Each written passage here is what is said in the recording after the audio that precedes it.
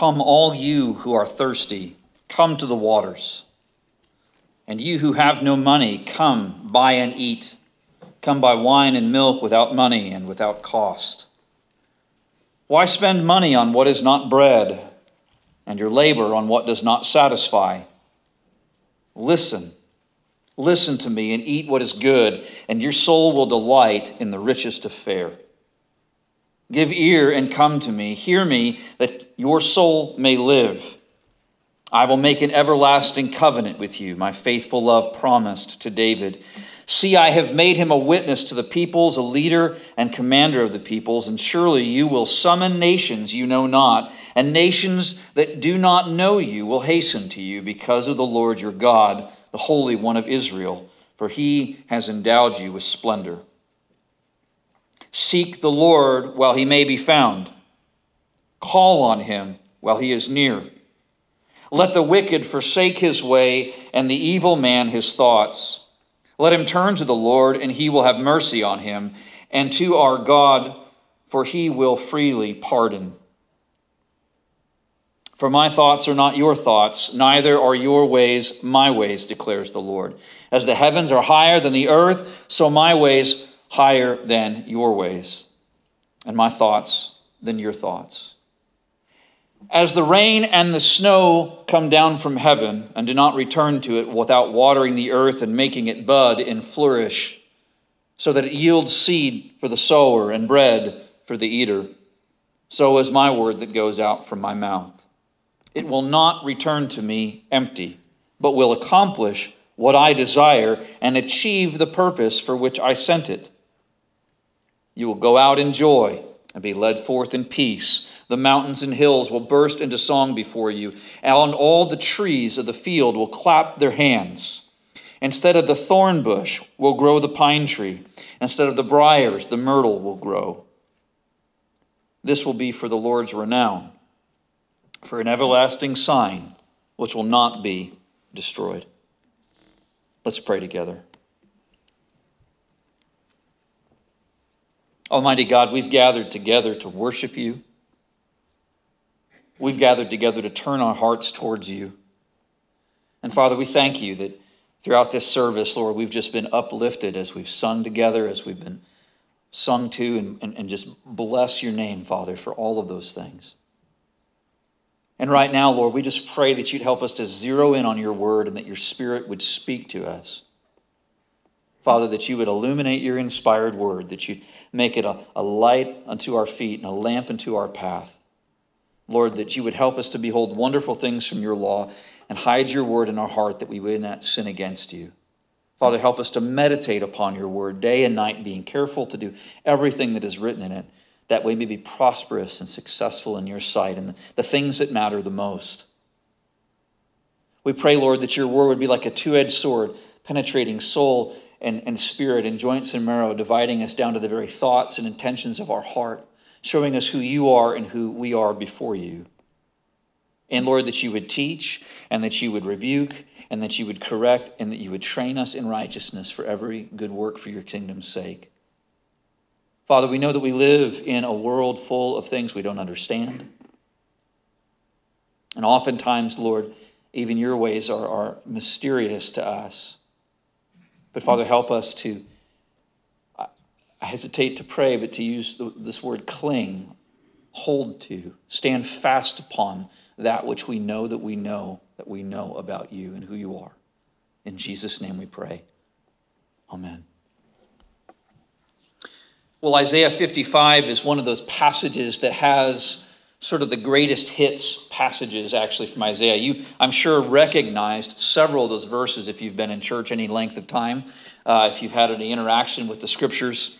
And the world, the word here is so clear about a few things. And the first thing we see in verses 1 and 2, and I'm just going to jump in with both feet, is that the world offers us what will not satisfy ultimately, but at great cost to us.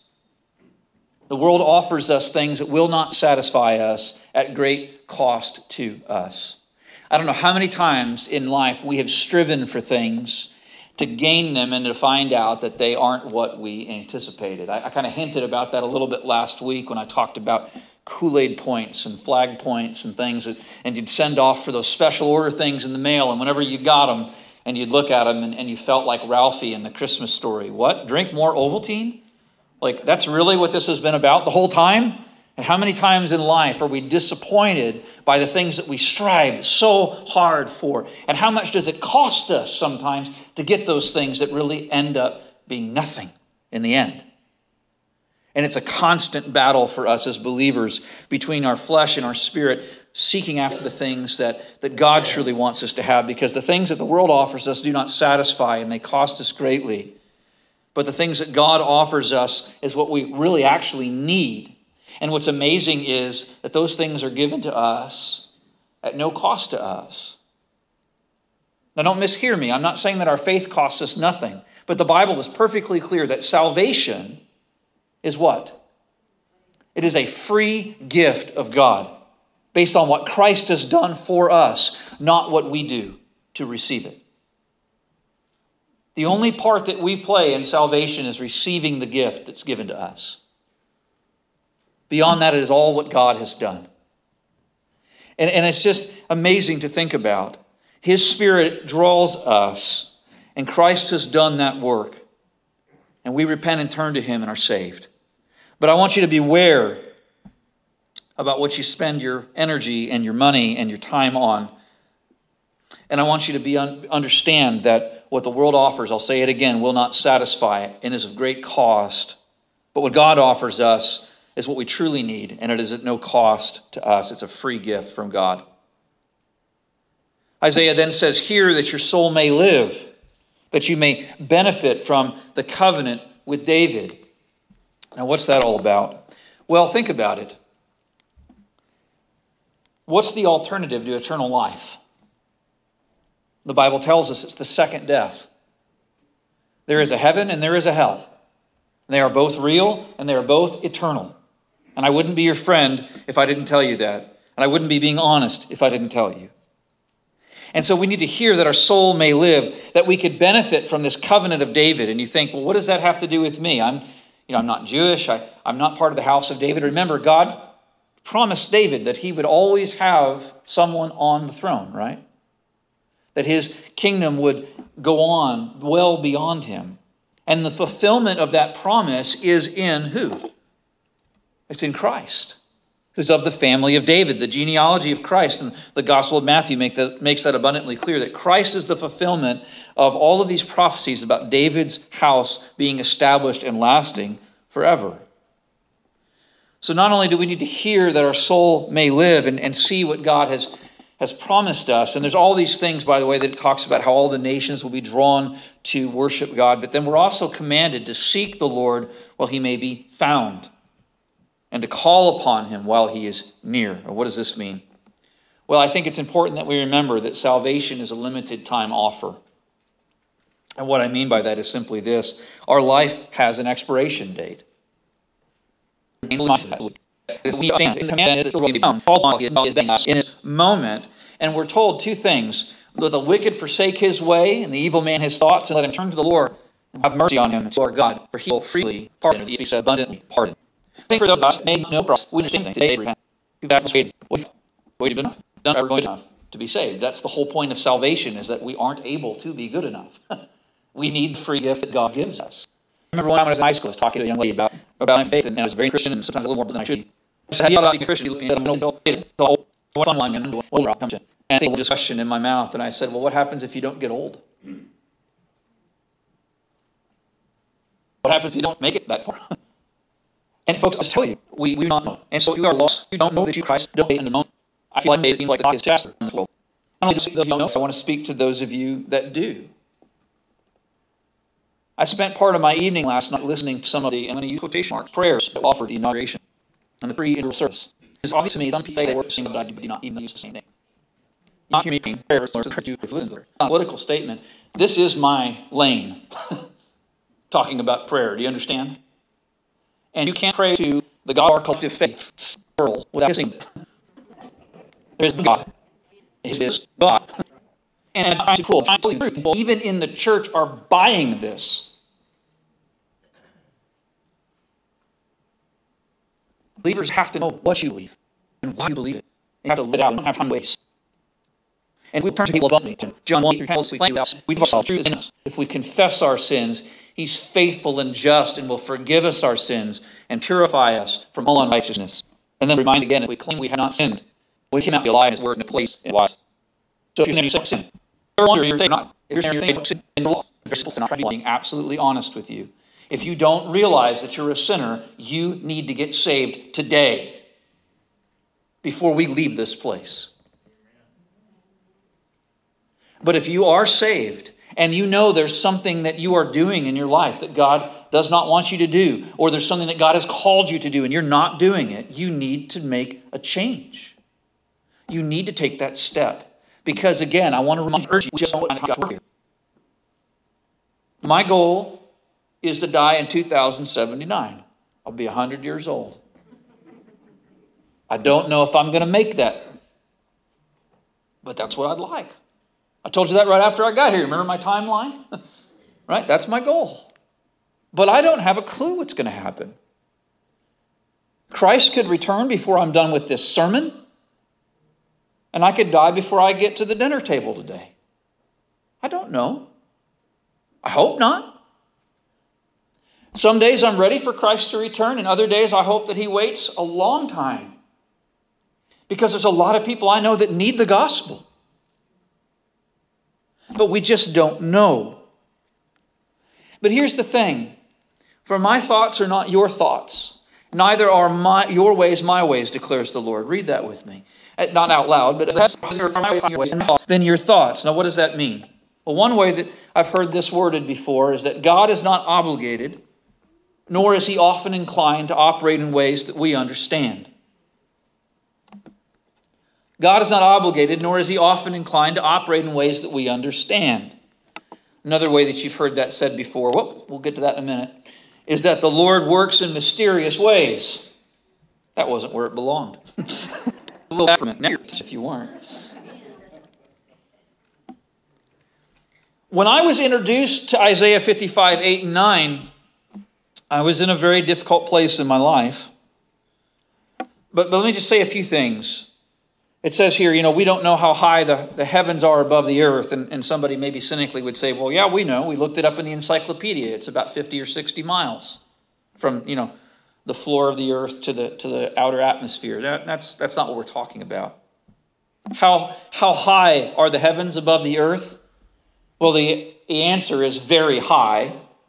And then once we actually get outside of the atmosphere, which wouldn't have even been on the minds of the people that were, or Isaiah when he wrote this, is we go on to something that's infinite as far as we know, which is space. We don't know how far that goes. I mean, infinite is beyond forever. It has no beginning or no end. And our thoughts above ours, how different are his ways than ours? Infinitely different. God does not think like us, and we, in some way, are not able to think like God. I mean, it's hard for us to fully understand that, but God doesn't function like, God never has analysis paralysis, for instance, right? You know what I'm talking about. I mean, isn't it amazing how difficult a question like paper or plastic can be to answer?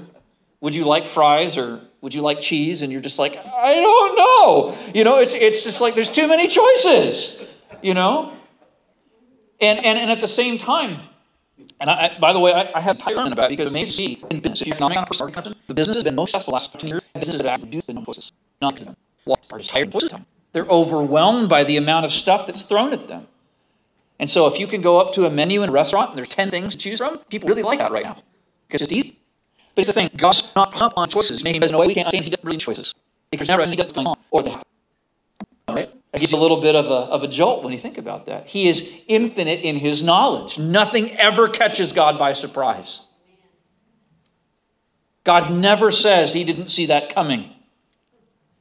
So the answer is very high. Now, contrast that with our knowledge. Now, I wrestled a little bit with whether to share some of this because I get excited about this kind of stuff and sometimes other people don't get as excited. But I got to thinking about it and I said, okay, well, what are some things that we don't know, for instance? Like we know a lot. We've got Google and we've got Google Earth and we've got all these things. We Google Space even, right? And there's all these cool programs where we could find out, like if you ever wanted to know what the universe would look like if like Jupiter was where Mars was, or, you can like move stuff around. I mean, it's amazing what we can do. We can run simulations. Test pilots don't die like they used to because we can build an aircraft inside of a computer and fly it before we ever put it together and decide whether it's going to work or not. Isn't that amazing to think of? But what are some things we don't know?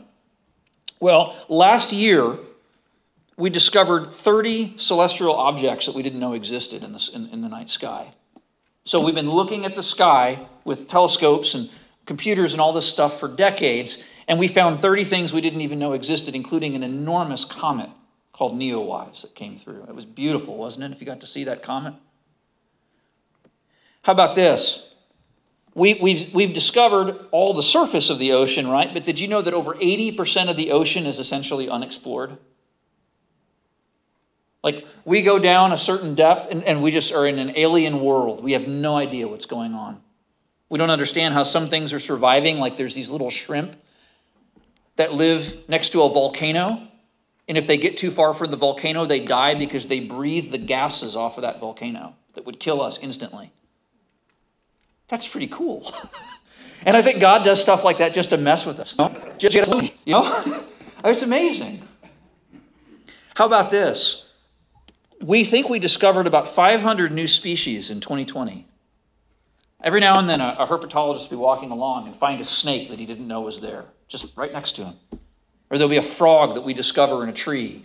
Or there'll be some sort of a bird that we maybe thought was even extinct that we find, or some relative of it. There's all these things that we think we know everything and we don't know. There's an estimate, by the way, that we've got about 1.2 million species cataloged. They're thinking, and again, they don't really know, somewhere between 8.5 and 15 million species yet to be discovered. And that's just based on how much we discover every year. I knew this, I knew that. See, we're limited in our knowledge of creation, but we're even more limited in some ways in our knowledge of the Creator. And we do not often understand why God's not doing what we think He should be doing, right? I mean, both of those are struggles that we have. We don't often understand how He's doing it, and even if He explains it to us, we don't necessarily fully grasp it, but we do know who He is, and we do know where His ultimate goal is to take us as believers. So let me say that again, just to be sure, okay? We don't often know what He's doing, why He is or isn't doing things, how He's doing them. But we do know two things for sure, and that's who He is, and that's His character, and where He is ultimately taking us. And if we can hold on to those truths, it makes a difference. Because if we can believe that God is loving and just and righteous, and that He's a God who is near and cares for us. And if we know and believe that our ultimate goal is that He's always leading us to our good, it changes the way that we look at things, doesn't it? The Exodus seemed aimless and wandering to the people that were there when they didn't remember God's provision and protection in the midst of it. The exile seemed as if God's people had pushed Him away so hard that He'd finally cast them off. But He restored them after a time of discipline. And today we may struggle to see what God is up to because He doesn't think like us. And even if He explains things to us, we don't always understand. I mean, for instance, have you ever had to explain something difficult in your life to your kids? So here you are trying to process, trying to work through what's going on in your life. And it's not that children aren't smart. They know more than we do sometimes about what's going on. But for some reason, it can be really difficult to sit down and explain to them. Years ago, there was an untimely death of an elementary student in our school district, one of the communities I lived in. And I just know that one of the things that I prayed, I said, God, if some child asks me about this, just give me the patience to listen and the wisdom to kind of just have some idea what to say, because I don't even know what I think about this.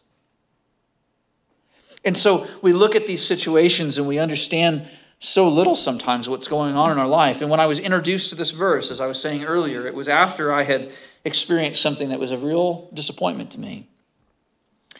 So I was saved July 26, 1995. at Clinton District United Methodist Camp in Hinton, Oklahoma. I could take you, or Davis, Oklahoma. I could take you, no, Hinton, right, sorry. I could take you right to the place, I promise. Just have to think about it for a minute. The very next week at another youth camp, I was called to the ministry. Very next week. So I was saved at a campground. A week later, 6 days later, God called me to the ministry. And I mean, it was like there was no question in my mind. This is what I was supposed to be doing. And so somebody asked me, said, well, what are you going to do? Are you going to go to seminary? Are you going to do this? Are you going to do that? And I actually thought, I said, well, I think what I'm going to do is I'm just going to wait until I can, and then I'm going to basically buy an old garage, like an old auto garage, and I'm just going to throw the door open, and I'm going to put out a sign that says church meets here and see what happens. And I was 1,000% serious. I absolutely was. I still might do that one day. I don't know. But I mean, that's my heart, right? Is I have a missional heart in that way. I want to see people saved. And I'm going to tell you, I found out later about this guy named David Wilkerson. And David Wilkerson was a minister that had basically packed up a suitcase and got in a station wagon and drove to New York to minister to gang members after he'd saw an article in Time magazine about what was going on. And Wilkerson had started a school for ministry called Mount Zion School Ministry. And my pastor gave me a flyer and he said, you should apply for this school. So I filled out all the paperwork and I got all my references together and I put the application fee in there and I had a picture and it went. This is what I looked at. This is my senior picture. I know, I'll give you a couple seconds to take that in. Not my sister. So God, this guy got out of Waterville, right? And so my application, not my ministry, I want to work with most difficult, I want to minister and prostitutes and gang members, just like my idols, David Wilkerson and others were doing. And I got a letter in the mail about 2 or 3 weeks after I sent in my application.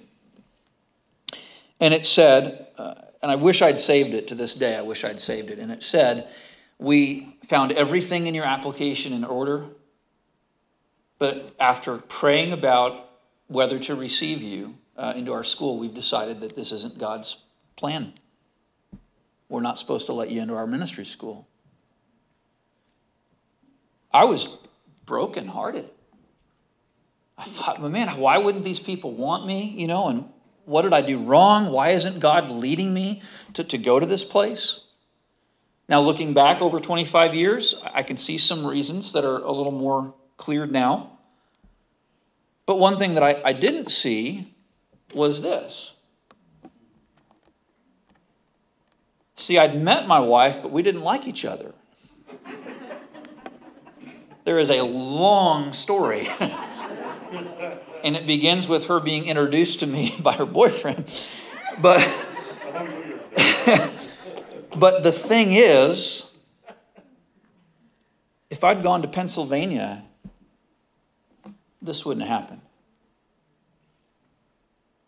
I didn't understand at the time what God had in mind, because his ways are higher than ours. His thoughts are higher than ours. And when Vicki and I tell our story to people, they just sit there and they just can't believe that we're not making it up. Because the way that things fell into place, the things that happened when we began to follow Jesus together are inexplicable any other way. It's only God that can make those kind of things happen. God works in mysterious ways, and we have to believe that he's indeed working all things together for the good of those who love him and are called according to his purpose, just like the scriptures say. And that even moments of disappointment and difficulty in our lives are part of plans and part of ways that we don't fully understand. As the rain and the snow come down from heaven and do not return to it without watering the earth and making it blood and flourish, so that it yields seed for the sower and bread for the eater, so is my word that goes out from my mouth. It will not return to me void or empty, your Bible says. We often apply this passage to the preaching and teaching of God's word, and I think that's a legitimate application. But specifically, this passage refers to what God is declaring to his people through Isaiah, declaring to Israel. And the overarching narrative, the overarching story, the big idea in this passage in Isaiah 55 is this, that what God decrees will come to pass. The world cannot stop him. The devil cannot stop him. Our own flesh and failures cannot stop him, because God always wins.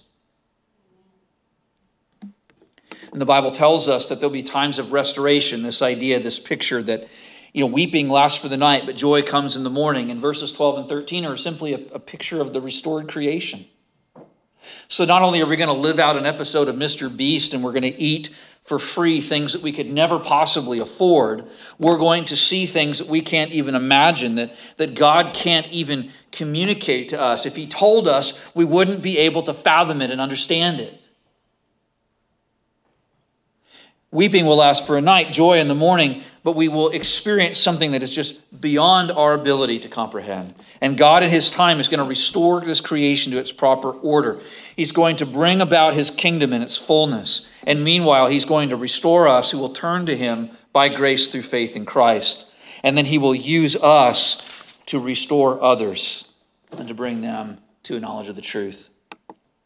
Listen, it comes down to this, and it's actually the passage I'm praying about preaching over next week. Jesus says to those who are striving for righteousness in their own power, Jesus says to those who are trying to imbibe as much of the pleasure of this world as they can, Jesus is saying for those of us who are striving for those things that cannot satisfy, he says, "Come to me, all you who are weary and burdened, and I will give you rest. Take my yoke upon you and learn from me, for I am gentle and humble in heart, and you will find rest for your souls. For my yoke is easy and my burden is light." And so Jesus sees you dragging this yoke, hung up on the stones, in the thickets and the thistles. And he sees you striving and struggling. And he comes to you and he says, "Listen, how would you like to trade yokes? How would you like to take my burden upon you? For it is easy, and my burden is light, and you can't carry it." So I want to encourage you to stop striving for what does not satisfy, to take what is freely given. I want to tell you, if you're not a believer, to repent today, because again, life has an expiration date. Man knows not his time. That's part of the story that I'll tell you another day, because we began to lose people after Vicki and I got married. There were things that we couldn't see coming that God knew. Turn back to God if you've strayed. Every time I go to a funeral, every time I sit through a service, I think to myself, how many people here don't know the Lord, and how many of us do and are wasting time? We've become lax, we've become distracted, and sometimes we hanker for the things of this world and we forget that we don't need those. Trust in God's character again, that God is just, merciful, loving, gracious, that he's near, that he's almighty, that he's all-knowing, that he always wins, that he always prevails. And even if his ways are mysterious to us in the moment, that we can know that restoration will come to those who come to Christ by faith, and that we'll be made a new creation. Think about that again. Even though the ways of the Creator are just mysterious to us, when we come to Christ, we become a new creation. If anyone is in Christ, he's a new creation. The old is gone and the new has come. And one day we'll inherit a kingdom. Now, why did that not affect you? This isn't about my ego. I'm serious. Do you not understand? You are going to be co-heirs with the King of Kings. You are going to inherit an eternal kingdom. That's really awesome. And so this is the thing that came to me last night. the sufferings that we experience in life, even if they are the most abhorrent and difficult things that you could imagine, will seem like a mere headache in eternity when we look back. That's why Paul says these light and momentary afflictions. Because when you look at things from an eternal perspective, even 70 years of suffering is nothing compared to 70 million or 70 billion or 70 trillion. Remember, because we lose count. Because why? Because eternity is eternity. Friends, I tell you, this life is going to disappoint us. There are times when life is just flat going to sucker punch you. You're not going to see it coming. But God is always there. And he goes before you. And when you get to the other side of these things, if it's in this life, he will be on the other side. And it's all under control. I guess that's the thing that I really want to communicate this morning. He has you in his hands. Let's pray. Father, we thank you so much for your word. And even though we don't fully understand the world that we live in, even though we don't fully understand the times that we live in, we can know that you are good and you are near.